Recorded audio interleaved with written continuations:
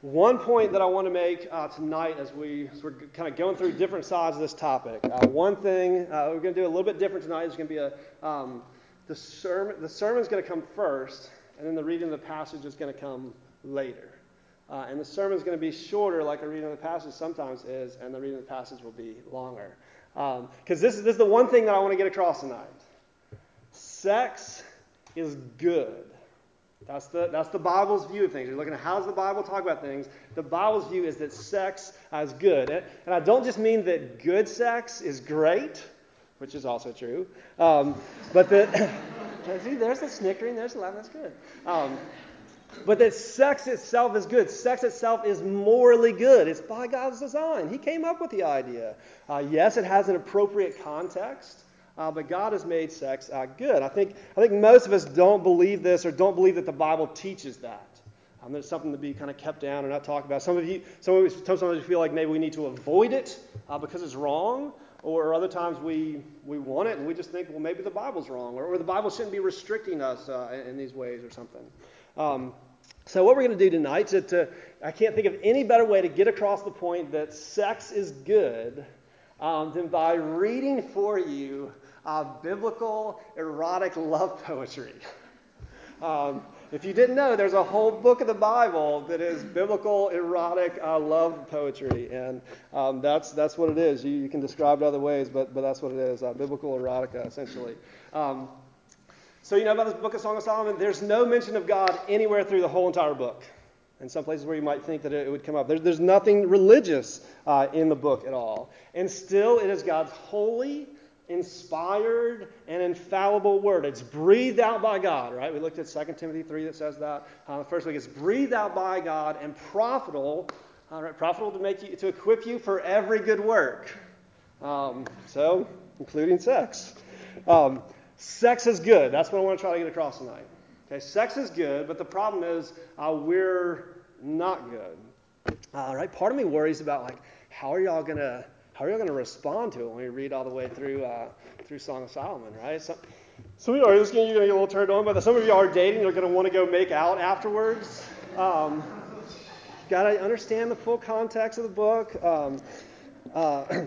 As in Scripture speaks both to prudes as well as to perverts, right? Both ends of the spectrum, and says that we're both off, and it calls us to something different.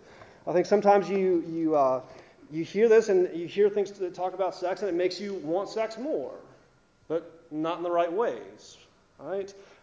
Sometimes maybe you hear things that talk about sex, and what you want to do is kind of lock yourself down against it. Like, I don't even know what you're talking about, and I'm not going to think about any of these things. That's wrong too. Sometimes maybe you can come across with a kind of holier than the Bible. That's not really possible, but sometimes you act that way. Listen, don't call bad what God has called good. God doesn't say sex is dirty. He says sex is good. It's beautiful. It's great. So sometimes maybe we twist things in our mind and make things worse. But listen, I don't care whether you're on which end of the spectrum, prude, pervert, or both. Scripture speaks to you.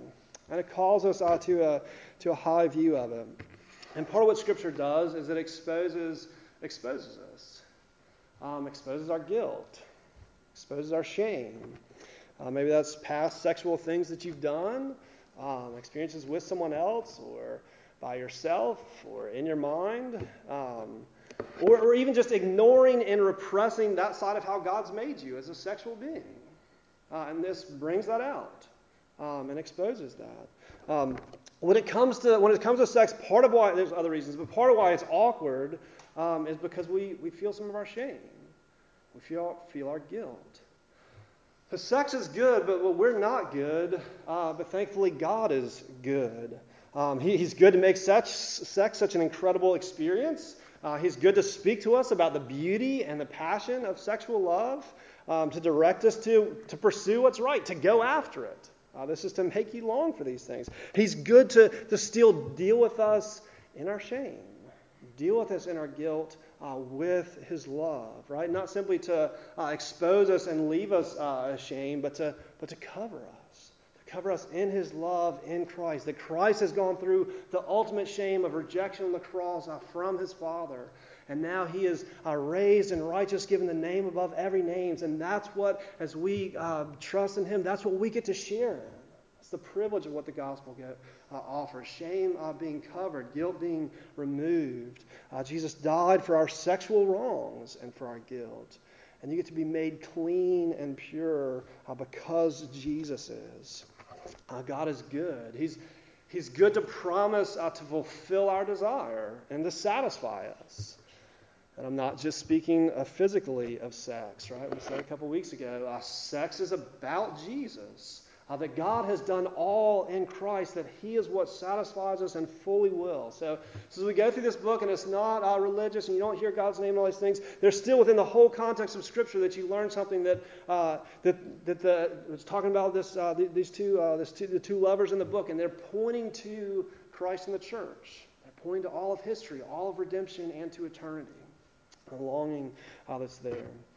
So sex is good. We're not good. But God is good, and he's made sex good. So best way I think I can get to show you that is by going through the book of Song of Solomon. Please snicker. Please snicker. It's going to be so awkward if you don't. All right, we're going to go through this book. I'm going to read through it. I'm reading from mostly from the New Living Translation, so it's a little bit easier just to hear and understand it. This book is over the top. I'm just going to tell you ahead of time. It's over the top. It's incredible poetry of desires that you can relate to, and you're supposed to relate to it. This is what you really want. Now, listen. What I'm doing is I'm going to read through it. I'm not acting it out. Okay. I'm not going to get Karen to come up and read the girls' part, and I'll read the girl. I don't know that we would make it all the way through the book. So. Listen, yes, thank you. There's three voices through the book. Most of it is the voice of the woman. There's also the voice of a man, and then there's this voice of others. Sometimes it's the daughters of Jerusalem. Sometimes it's different things. Y'all are going to read the part that's the third voice. I'm going to read the man and the woman voice. So there's going to be some times where you're going to help me read it. Okay, there's going to be something up there, and it's going to say this verse, read together, and then we're going to do our best to kind of read through it. Listen, as you hear this book, the imagery that it uses, there's a whole lot of metaphor, a lot of double entendre, a whole lot of metaphor, and it is it's ancient metaphor. It tends to be more rural and agricultural metaphor. I'm going to have a bunch of slides up here that might cue you into why this is so sexual, and hopefully will help you snicker. But I'll say this. I won't say this very often about very many things, but as we go through this book, think sexual. You're more likely to get what the book is talking about if you come into it that way. When it's like weird stuff that you don't know what's going on, yes, it's probably about sex, or that's aphrodisiacs, or whatever. But listen, this is the holy Word of God that we're going to read, and it's still okay to snicker while we do it. And I want you to see, if you take anything away from this, that the Bible's view is that sex is good. God's designed that way. So you can look along in the Bible if you want. I'd really encourage you just to keep your eyes up. Keep your eyes up, right? If you listen, you're gonna hear better what's going on. But you're welcome to try to read along if you want to. Song of Solomon, beginning with verse 1. Hear the word of God. This is Solomon's Song of Songs. The woman says, "Let him kiss me with the kisses of his mouth, for your love is sweeter than wine. How fragrant your cologne! Your name is like its spreading fragrance. No wonder all the young women love you. Take me with you, come, let us run. The king has brought me into his bedroom." All together. "How happy we are for you! We praise your love even more than wine." See, it's helping you rejoice in this, okay? The woman continues, "How right they are to adore you." She says, "I am dark but beautiful, O women of Jerusalem. Dark as the tents of Kedar, dark as the curtains of Solomon's tent. Don't stare at me because I am dark. The sun has darkened my skin. My brothers were angry at me. They forced me to care for their vineyards, so I couldn't care for myself, my own vineyard." Tell me, my love, where are you leading your flock today? Where will you rest your sheep at noon? For why should I wander like a woman who veils herself among your friends and their flocks? If you don't know, O most beautiful woman, follow the trail of my flock and graze your young goats by the shepherd's tents. He continues, you are as exciting, my darling, as a mare among Pharaoh's stallions. How lovely are your cheeks, your earrings set them afire. How lovely is your neck, enhanced by a string of jewels. And together, we will make for you earrings of gold and beads of silver. The woman continues, the king, she's talking about her lover, is lying on his couch, enchanted by the fragrance of my perfume. My lover is like a sachet of myrrh lying between my breast. He is like a bouquet of sweet henna blossoms from the vineyards of En-gedi. The man replies, how beautiful you are, my darling, how beautiful. Your eyes are like doves. And she says, you are so handsome, my love, pleasing beyond words. The soft grass is our bed. Fragrant cedar branches are the beams of our house, and pleasant-smelling firs are the rafters. She says, I am a spring flower blooming on the Sharon plain, a lily of the valley. Like a lily among thistles, he says, is my darling among young women. She replies, like the finest apple tree among the trees of the forest is my lover among young men. I sit in his delightful shade and taste of his delicious fruit. He escorts me to the house of wine. It is obvious how much he loves me. Strengthen me with raisin cakes. Refresh me with apples, for I am weak with love. His left arm is under my head, and his right arm embraces me. Swear to me, O daughters of Jerusalem, by the gazelles and the wild deer, not to awaken or arouse love until the time is right. She continues, I hear my lover coming. He is leaping over the mountains, bounding over the hills. My lover is like a swift gazelle or a young stag. Look, there he is behind the wall, looking through the window, peering into the room. My lover said to me, rise up, my darling. Come away with me, my fair one. Look, the winter is past, the rains are over and gone. The flowers are springing up. The season of singing birds has come, and the cooing of turtle doves fills the air. The fig trees are forming young fruit, and the fragrant grapevines are blossoming. Rise up, my darling. Come away with me, my fair one. My dove is hiding behind the rocks, behind an outcrop of the cliff. Let me see your form. Let me hear your voice, for your voice is pleasant, and your face is lovely. Catch all the foxes, those little foxes, before they ruin the vineyard of love, our vineyards in bloom. My lover is mine, she says, and I am his. He grazes among the lilies. Before the dawn breezes blow and the night shadows flee, return to me, my love, like a gazelle or a young stag on the rugged mountains. The woman continues, one night, as I lay in bed, I yearned for my lover. I yearned for him, but I did not find him. So I said to myself, I will get up and roam the city, searching in all its streets and squares. I will search for the one I love. So I searched everywhere, but did not find him. The watchmen stopped me as they made their rounds and asked, have you seen the one that I love? Then scarcely had I left them when I found my love. I caught him, held him tightly. Then I brought him into my mother's house, into my mother's bed where I had been conceived. Swear to me, O daughters of Jerusalem, by the gazelles and the wild deer, not to awaken or to arouse love until the time is right. And then read together.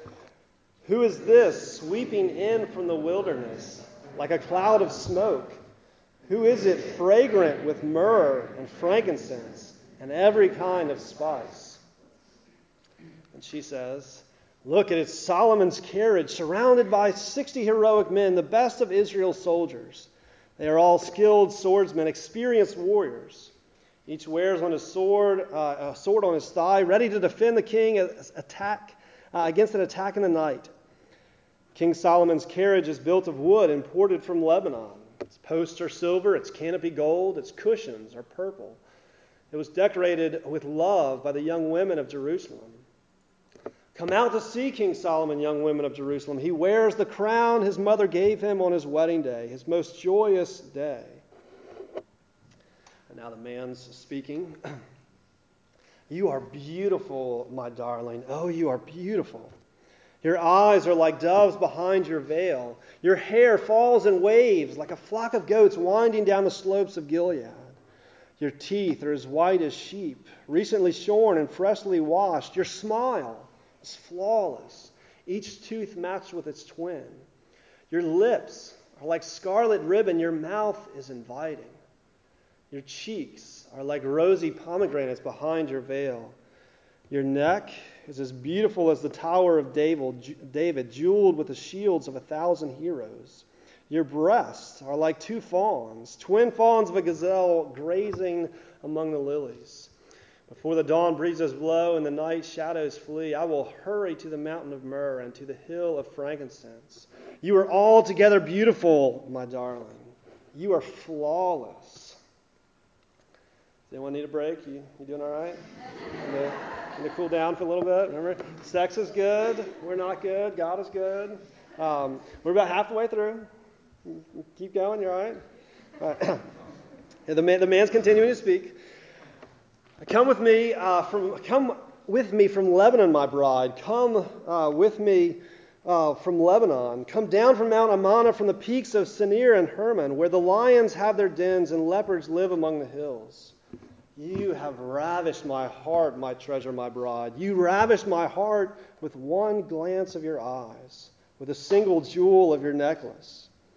Your love delights me, my treasure, my bride. Your love is better than wine, your perfume more fragrant than spices. Your lips are as sweet as nectar, my bride. Honey and milk are under your tongue. Your clothes are scented like the cedars of Lebanon. You are my private garden, my treasure, my bride, a secluded spring, a hidden fountain. Your thighs shelter a paradise of pomegranates with rare spices, henna and nard and saffron, fragrant calamus and cinnamon, with all the trees of frankincense, myrrh and aloes, and every other lovely spice. You are a garden fountain, a well of fresh water streaming down from Lebanon's mountains. To which she says, awake, north wind, rise up, south wind, blow on my garden and spread its fragrance all around.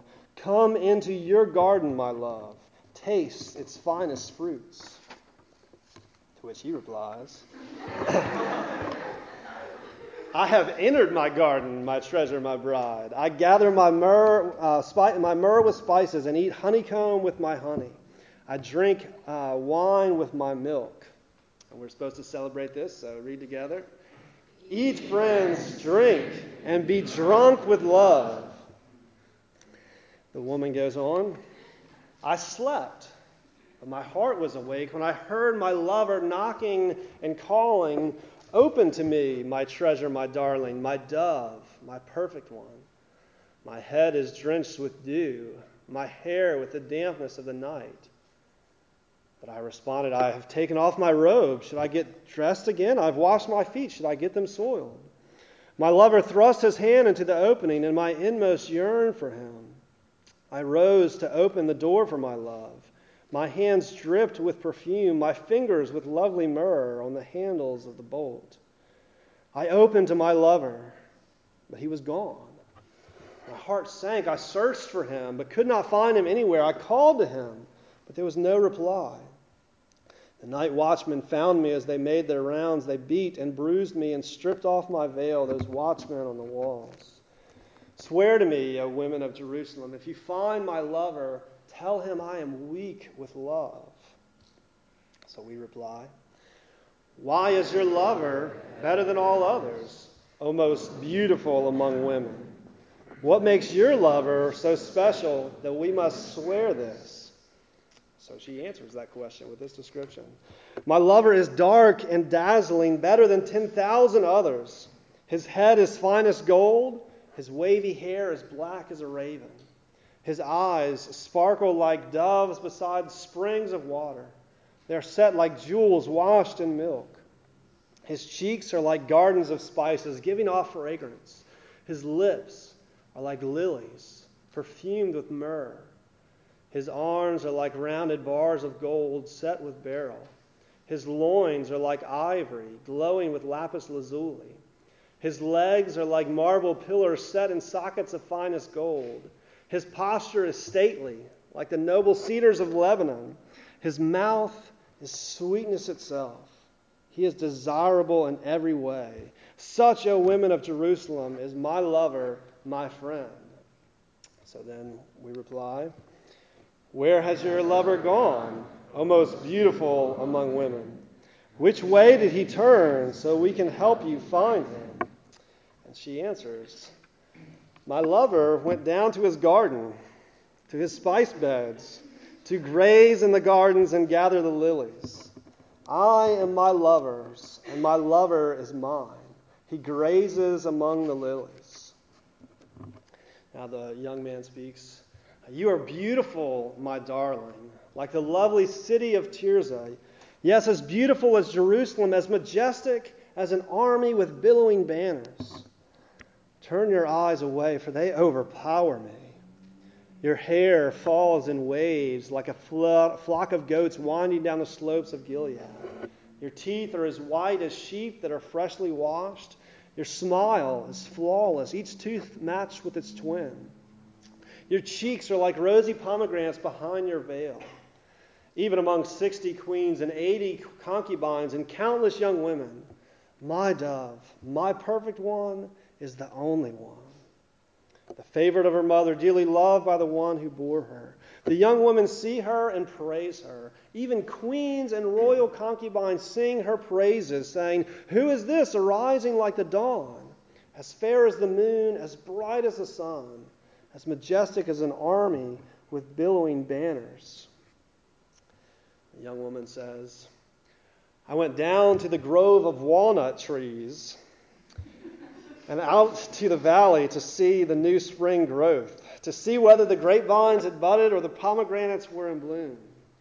Before I realized it, my strong desires had taken me into the chariot of a noble man. And read together. Return to us, O maid of Shalom. Come back, that we may see you again. The man says, why do you stare at this young woman of Shalom as she moves so gracefully between the two lines of dancers? How beautiful are your sandaled feet, O queenly maiden. Your rounded thighs are like jewels, the work of a skilled craftsman. Your navel is a rounded wine bowl that never lacks wine. Between your thighs lies a mound of wheat bordered with lilies. Your breasts are two fawns, twins of a gazelle. Your neck is as beautiful as an ivory tower. Your eyes are like the sparkling pools in Heshbon by the gate of Bath Rabbim. Your nose is as fine as the tower of Lebanon overlooking Damascus. Your head is as majestic as Mount Carmel, and the sheen of your hair radiates royalty. The king is held captive by its tresses.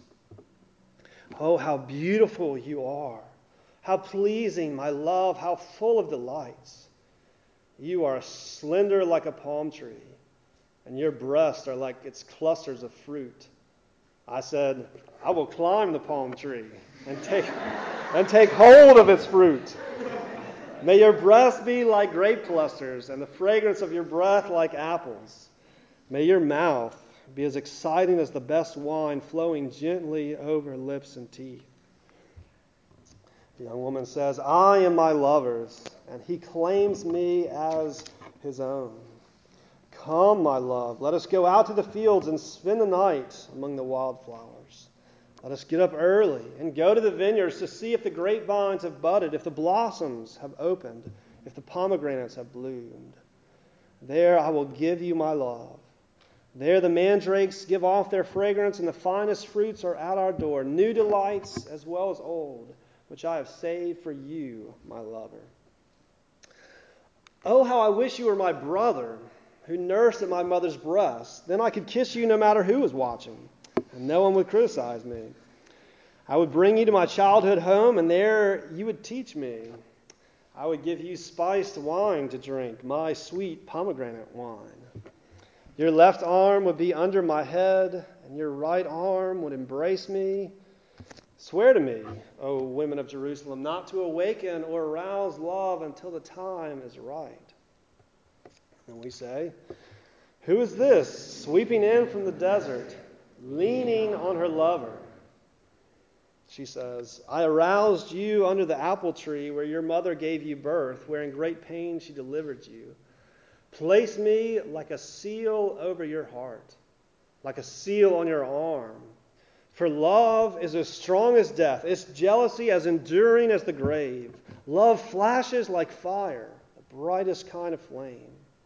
Many waters cannot quench love, nor can rivers drown it.